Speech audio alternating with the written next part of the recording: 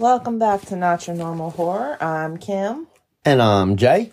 And we're back. We are back. Now, before we get into anything about tonight's episode, Jay has got something he'd like to share with you all. Yes, ma'am. Take it away, Jason. So, today's episode is being brought to you by Jot Coffee Company. Jot is a 20 times concentrated organic coffee liquid. Just 1 tablespoon, hence the name Jot, per 8 ounces of water or milk, or both, either hot or cold, will make an amazing coffee drink. Macchiatos, cappuccinos, lattes, desserts, added to your ice cream. Nothing is off limit with Jots. I personally have their monthly subscription of regular coffee as well as the monthly flavor rotation. Subscriptions can be canceled or paused at any time.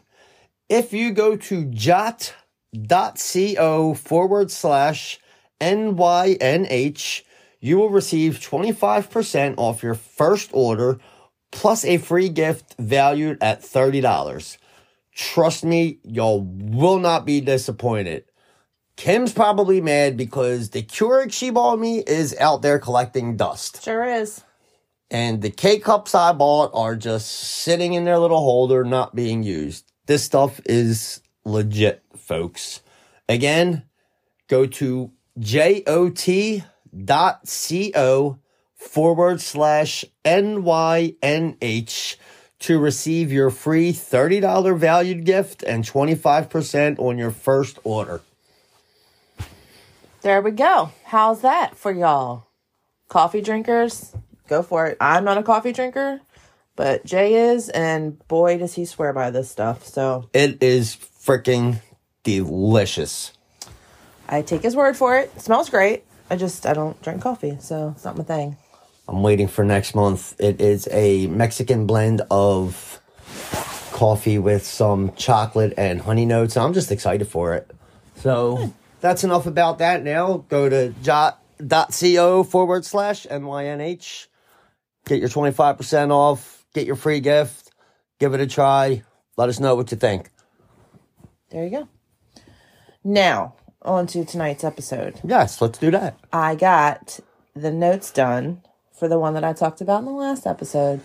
And I got them done on Friday, which means Jay did not have to wait on me hand and foot on the weekend. Why doesn't it say the Japanese one? Well, because it's not the Japanese one. But that's what you called it last time. Because I didn't want to give away, I said it was a Japanese topic. I didn't want to give away what it was about. I should have titled it The Japanese Topic. But that's kind of generalizing. Okay. This is a very specific case. True. I can't wait to hear it. I'm excited because you are super excited that you got it done. And yes, I was. Not only do I have that one done, I have next week's done too. Oh, snap. Look who's getting you back go, in the, girl. in High five groove. it. Back in the groove. Go, babe. So let's jump right in, shall we? We shall. All right. Tonight's episode is about the Setagaya murders. The Setagaya murders? Setagaya murders. Never even heard of it. Well, maybe once you get into it, but I don't think you will have. Probably not. So this is about the Miyazawa family who lived in a suburb of Tokyo called Setagaya. They were found brutally murdered on December 31st, 2000. Husband and father Mikio, wife and mother Yuzuko, and children Nina and Rei had been killed during a home invasion. Wait a minute. I mean, they had like legit... No, but listen, I know you're going to say that. So Nina is spelled Niina. So like Nina. Okay. And then Rei is spelled Rei. So they're not okay. like I was about Americanized to say, man, they had like spelling. legit, Japanese names, and then they're like, our kids are Nina and Ray. No, that's why. Yeah, I was going to say. It doesn't matter what their names are, but I had already planned on pointing that out because I knew you were going to bring that up. You know me. Yuzuko's mother discovered their bodies at 10:40 a.m.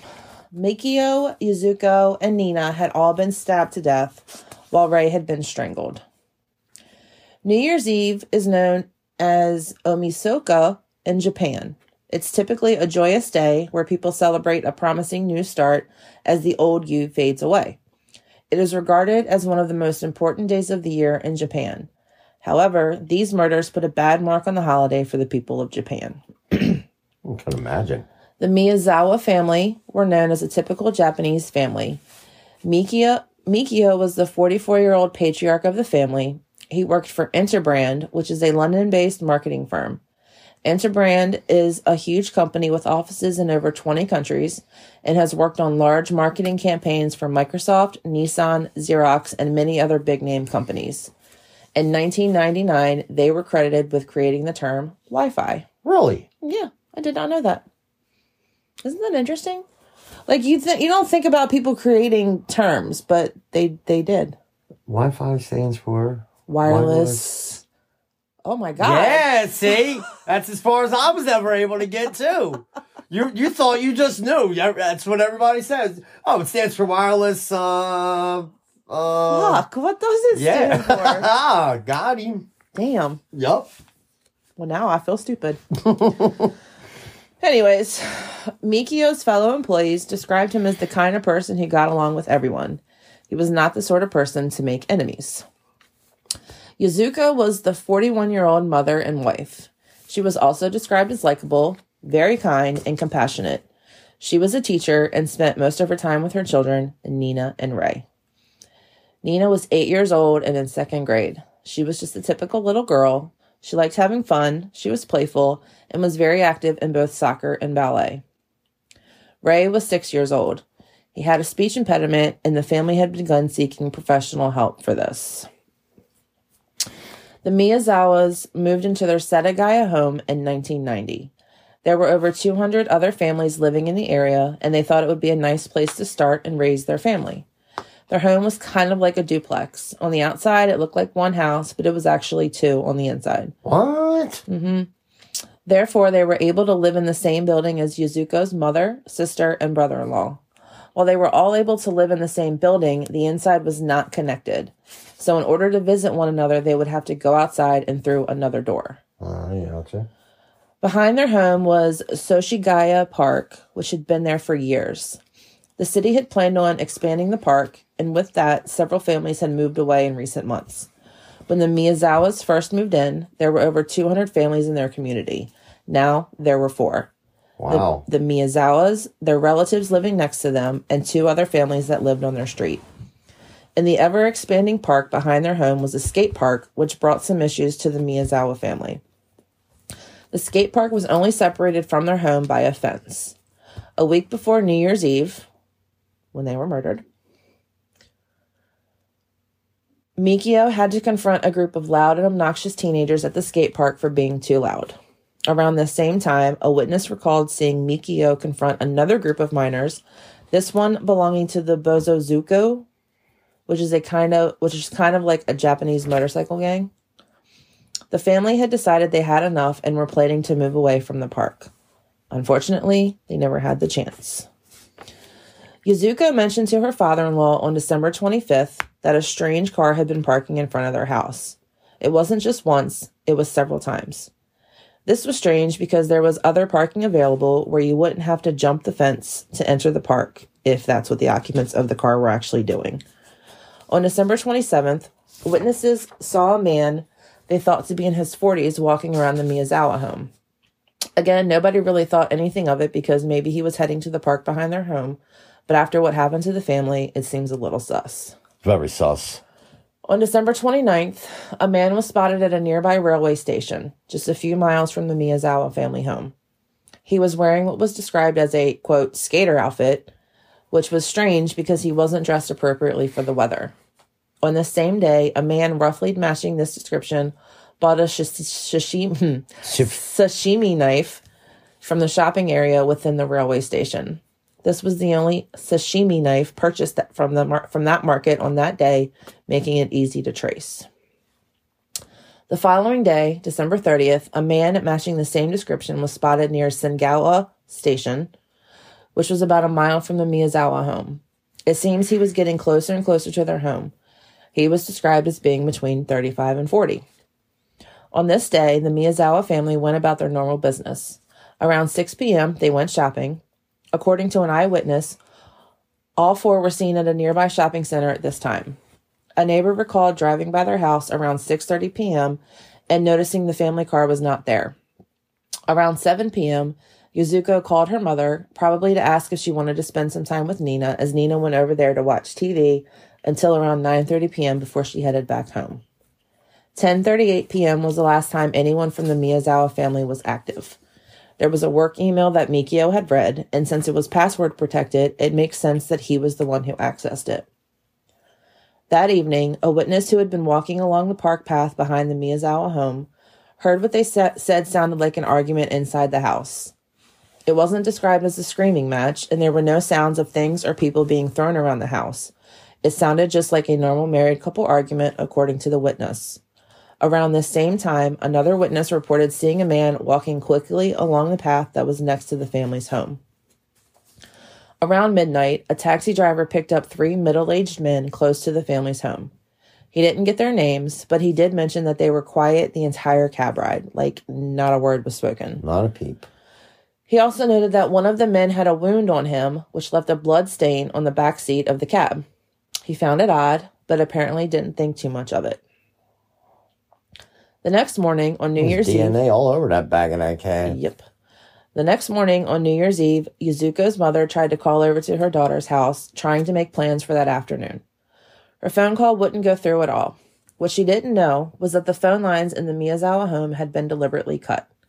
She left her home and walked over to her daughter's house, using her set of keys to let herself in after getting no answer from ringing the bell. As she entered the house, it was silent, which was not a good sign. She found Mikio's body at the bottom of the staircase. He had been stabbed several times, his body left at the bottom of the staircase heading up to the second floor. She made her way upstairs, hoping to find the rest of her family alive, but all hope was dashed as she found the bodies of Yuzuko and Nina at the top of the stairs. Both of them had been stabbed dozens of times, more than Mikio. She recalled putting her hands on both bodies, either out of sorrow or in the hopes that there may still be signs of life in either body.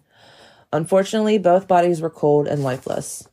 Finally, she entered the room of Ray and found him dead in his bed, having been strangled to death. Traumatized, she contacted the police, who responded to the murders in shock. For sure. At the scene, the police began trying to piece together what happened. They questioned Haruko, which is Yuzuko's mom, her daughter and son-in-law, who had been next door while the crimes were committed. They recalled hearing a loud thud around 11:30 p.m., but they thought it was from the TV program that they were watching. However, based on the wounds to Mikio's body, they believed he confronted the attacker, or attackers, and the thud that was heard next door was his body being thrown down the stairs. The majority of Mikio's stab wounds were focused on his neck, and police were able to tell that a sashimi knife, why can't I say that word? The very same knife that was purchased at the market the previous day had made them. The knife was left in the family's kitchen, and it appeared to have broken while attacking the family. Turns out part of it had broken off in the victims' bodies. Ooh. Police found evidence at the scene that the sashimi knife was not the only weapon used in the murders. They believed that a knife that belonged to Mikio and Yuzuko from their own kitchen was also used in the attacks. Nearly 6 hours after the bodies were found, a man was admitted to a medical center in Tobuniko Station, which was a few hours north of Setagaya. He was in his 30s and did not give his name or the cause of his injury, which was a hand wound that exposed bone. Staff at the medical center were shocked at how calm the man was regarding his injury. The man was released once his injury was treated, again not giving his name. How do you go to a hospital and not give your... I guess it's different there. I don't know. Wow. Back at the murder scene, police had found both knives used in the murders. Well, if you don't give your name at the hospital, like, how do they bill you for your... Unless he paid cash. Again, we don't know what the medical I'm going to have to look that there. up, man. Like, I don't have any idea what it's like over there. I'm going to have to look that up because I'm interested. Like, and like, they have like a cash register at the hospital. Like, all right, man, you owe $387. So how would you well, don't forget over there, like over in other parts of the world, there's like, what is it? Free healthcare, universal healthcare. Universal healthcare, yeah. Yeah, so probably ain't a big deal. I don't know. I don't know if Japan's out. I don't know anything about it. Back at the murder scene, police have found both knives used in the murders. Both were found in the kitchen, covered in blood. They also found that Yuzuko had opened the home's first aid kit, most likely in Nina, in the beginning of the attack, as some of the bandage material was found to have They also found that Yasuko had opened the home's first aid kit, and Nina had most likely, in the beginning of the attack, used some of the bandage material to bandage her wounds up because her blood was found on the bandage materials. Nina's was, not Yasuko's. In the upstairs bathroom, police found an unflushed toilet that contained feces left by the killer. What? They believe it was left there by the killer, who was either ignorant of the fact that DNA could be extracted from it or was too cocky thinking he could get away with it. Cocky. Poop, cocky. What do those two things have to do with one another? Dude, you never heard like little kids, oh, I gotta take a cocky when they gotta poop? Oh, never mind. Okay. Commence. Wow. Analysis of the feces showed remnants of... Okay, I'm glad you guys will get it then. Analysis of the feces showed remnants of a sesame spinach dish that contained string beans, which had likely been eaten elsewhere because they didn't find that in the Miyazawa home. Police found footprints left all over the house. Some were found in blood, some were found in dirt. The shoe prints were found to be a specific type of Slazenger shoe, which were available all over Japan. However, the size left behind in the house was a specific size that wasn't available in Japan, but it was a Korean shoe size, meaning the shoe would have likely been found for sale in South Korea. Oh. Along with the bandages found that contained Nina's blood, police found towels and women's sanitation napkins, which had unknown blood on them. This further implied that Mikio was able to fight the attackers, possibly injuring them to where they would need to provide themselves quick first aid care. Police collected blood samples and sent them away for testing. They also found several items of clothing that were apparently brought and left behind by the killer. The clothing was not something that any of the members of the Miyazawa family had been known to wear any time before, and the sizes did not match any of the sizes of the Miyazawa family's clothing. Left behind were a gray hat, a black AirTech jacket, a white and purple long-sleeved shirt, black Edwin gloves, a multicolored scarf with no tags, and a black handkerchief, which had been ironed. All of the clothes left behind were neatly folded and left on the living room sofa, along with the knives, a muffler, and his bag, the killer's bag. The long-sleeved shirt had bloodstains on it. It was only sold in Marufuru shops, which was a retail chain that also sold the gloves and hat that were found at the scene. Along with the items of clothing left behind, the killer also left his bag behind. It's a combination of a messenger bag, a small backpack, and a fanny pack. Inside the bag was 3-in-1 freaking bag. It was just like that's how they described it. It wasn't like all three things. It's just like a fanny pack and a messenger bag are like two totally different bags, you know? Inside the bag was a piece of grip tape that was used for the surface of skateboards. Next, they found trace evidence of Drakkar Noir, which forensic analysis that was the shit back in the day. Which forensic analysis found on the handkerchief that had been left behind. Lastly, they found sand in the bag. The sand in the bag was tested and found to have come from the southwestern U.S., around Edwards Air Force Base, a military base about 100 miles north of L.A. This led investigators to believe that the killer may actually have been an airman stationed in Tokyo, or maybe someone who did contractor work in multiple countries. But the ironed handkerchief lent more credence to the killer being military, as military personnel are known to have to iron all parts of their uniforms. Mm-hmm.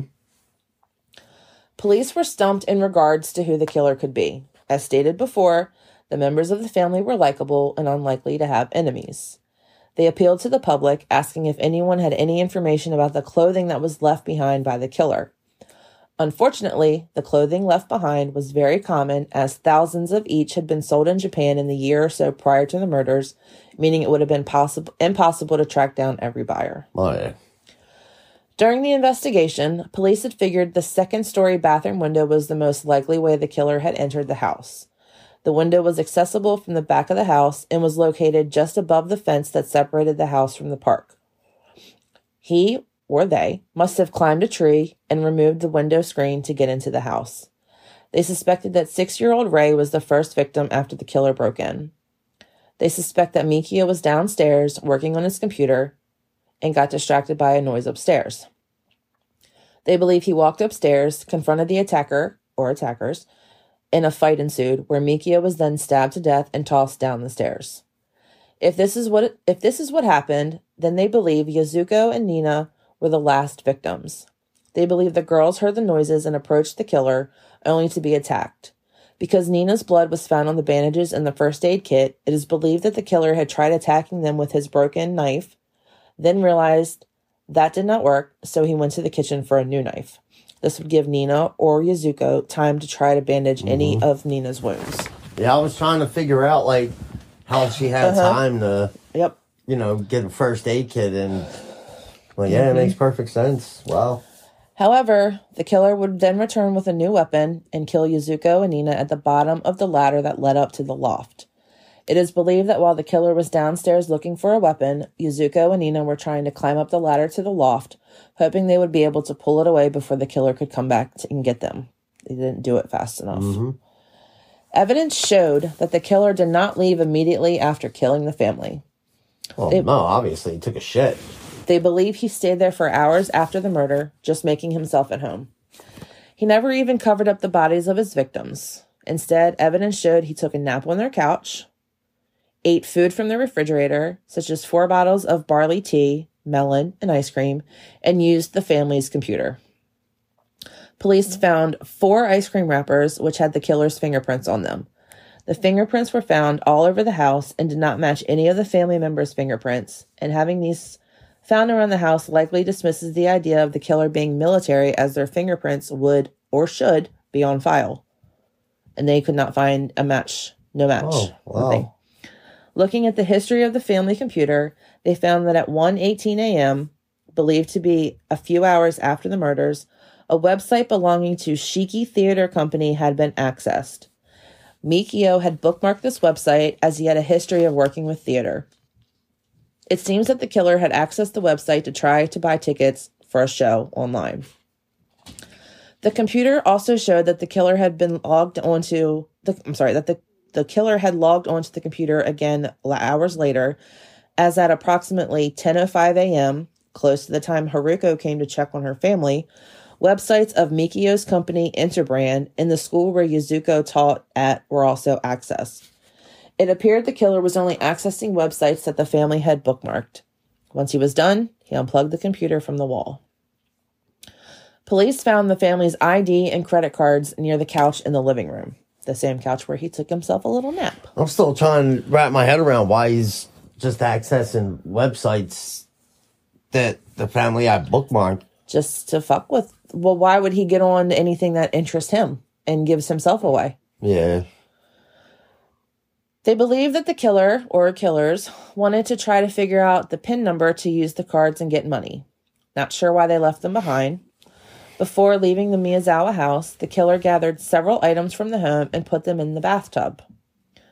Police found garbage, such as the ice cream wrappers and advertising pamphlets that had been cut up, as well as work receipts from Mikio and school documents from Yasuko's school, and some female sanitary items that contained the killer's blood. Why he would leave his blood behind has me stumped, but since this case is still unsolved, it apparently did not matter. Wow. Still unsolved almost 22 years later. Jesus Christ. 22 years? Yep. Yeah, 1990, you said. No, I said 2000. They also found 2 handbags, Mikio's wallet, and house keys in the toilet. Why? Why is he putting stuff in the toilet? Or they? He's a fucking idiot. Police believe the killer got away with about 150,000 yen, which would equal about 1,000 American dollars. While searching the house, they found more money in the study where the killer had eaten ice cream and surfed the internet. The only other thing missing from the house was a jacket of Mikio's, so they took about $1,000 an hour, like 1,000 American dollars, but left money behind. So if robbery was the motive here, why didn't they take all the money and anything that had any kind of value to it whatsoever? When Yasuko's mother had entered the house that morning, the door had been locked. This led investigators to believe that the killer may have left a different, possibly may have left a different way, possibly back out the window he used to break in. Over the years, however, she has become less and less certain that the door was in fact locked, so now she doesn't remember if it was locked or unlocked. Oh. In 2006, forensic tests were done on the killer's blood that was left behind. They found that he was mixed race and likely not a Japanese citizen. His parents were Eastern Asian and Southern European. Quote, the killer was a male of Asian extraction. His DNA carried a marker from his father that occurs in 1 out of every 13 Japanese, 1 out of about 10 Chinese, and 1 in every 5 or so Koreans. Based on mitochondrial DNA, his mother had an ancestor originating from the southern Mediterranean area, probably around the Adriatic. That's it. End quote. A police source told magazine Japan Today. Besides the DNA evidence, it is known that the killer was about 5 feet 7 inches tall, based on the clothes he left behind. They know that his shoe size was 27.7 centimeters long, which is about 11 inches, and his blood type was A. They believe he was between 15 and 35 at the time of the murders, and based on the wounds inflicted on the Miyazawas, he was right-handed. Despite over 250,000 police officers working on the case, the killer or killers have managed to escape prosecution for almost 22 years. How many police? 250,000. What? Yeah. Jesus Christ. The Superintendent General of the Metropolitan Police Department, Takeshi Noda, told detectives, quote, this is an extremely brutal crime. Do whatever you can to arrest the culprit, end quote. None of the fingerprints found on scene, nor any of the DNA, were ever matched to anyone. How is this possible? Did this killer or killers just commit this one crime and then never did anything again? Police are planning to use DNA analysis found at the scene, as well as the most up-to-date technology available today in order to create a rendering of the killer's face and physical appearance. To this day, dozens of officers are still assigned to the case and are no closer to solving it than they were 22 years ago. Wow, that's insane. 22 years, fingerprints everywhere, DNA everywhere, and they still can't solve it. That's insane. I don't get how you you think you have DNA and you're like golden. No, yeah. Like golden, you're DNA, fingerprints. You got to have the answer, but apparently not. Yeah, that's so like the whole 3 guys in the cabin, the one with the wound that left the blood stain behind. Does that mean there were 3 killers, or was one of them the killer? The other 2 were like his lookouts, and that's why only one of them had a wound, and that's why maybe there's one killer, like there's blood type of one killer left in the house, and their fingerprints are the only ones in the house. Yeah, because they only found the one set of fingerprints, the one DNA. Mm-hmm. So like, they had to have been outside looking out. You know. Yep. That's.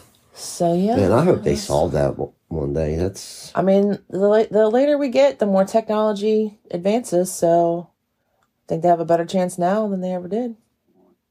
250,000 police officers. We've seen stuff on TV where they used like DNA to kind of do like a bust, a facial rendering of somebody. That's what they're planning on doing. And like it was, and like they freaking had found the one person or whatever. Mm-hmm.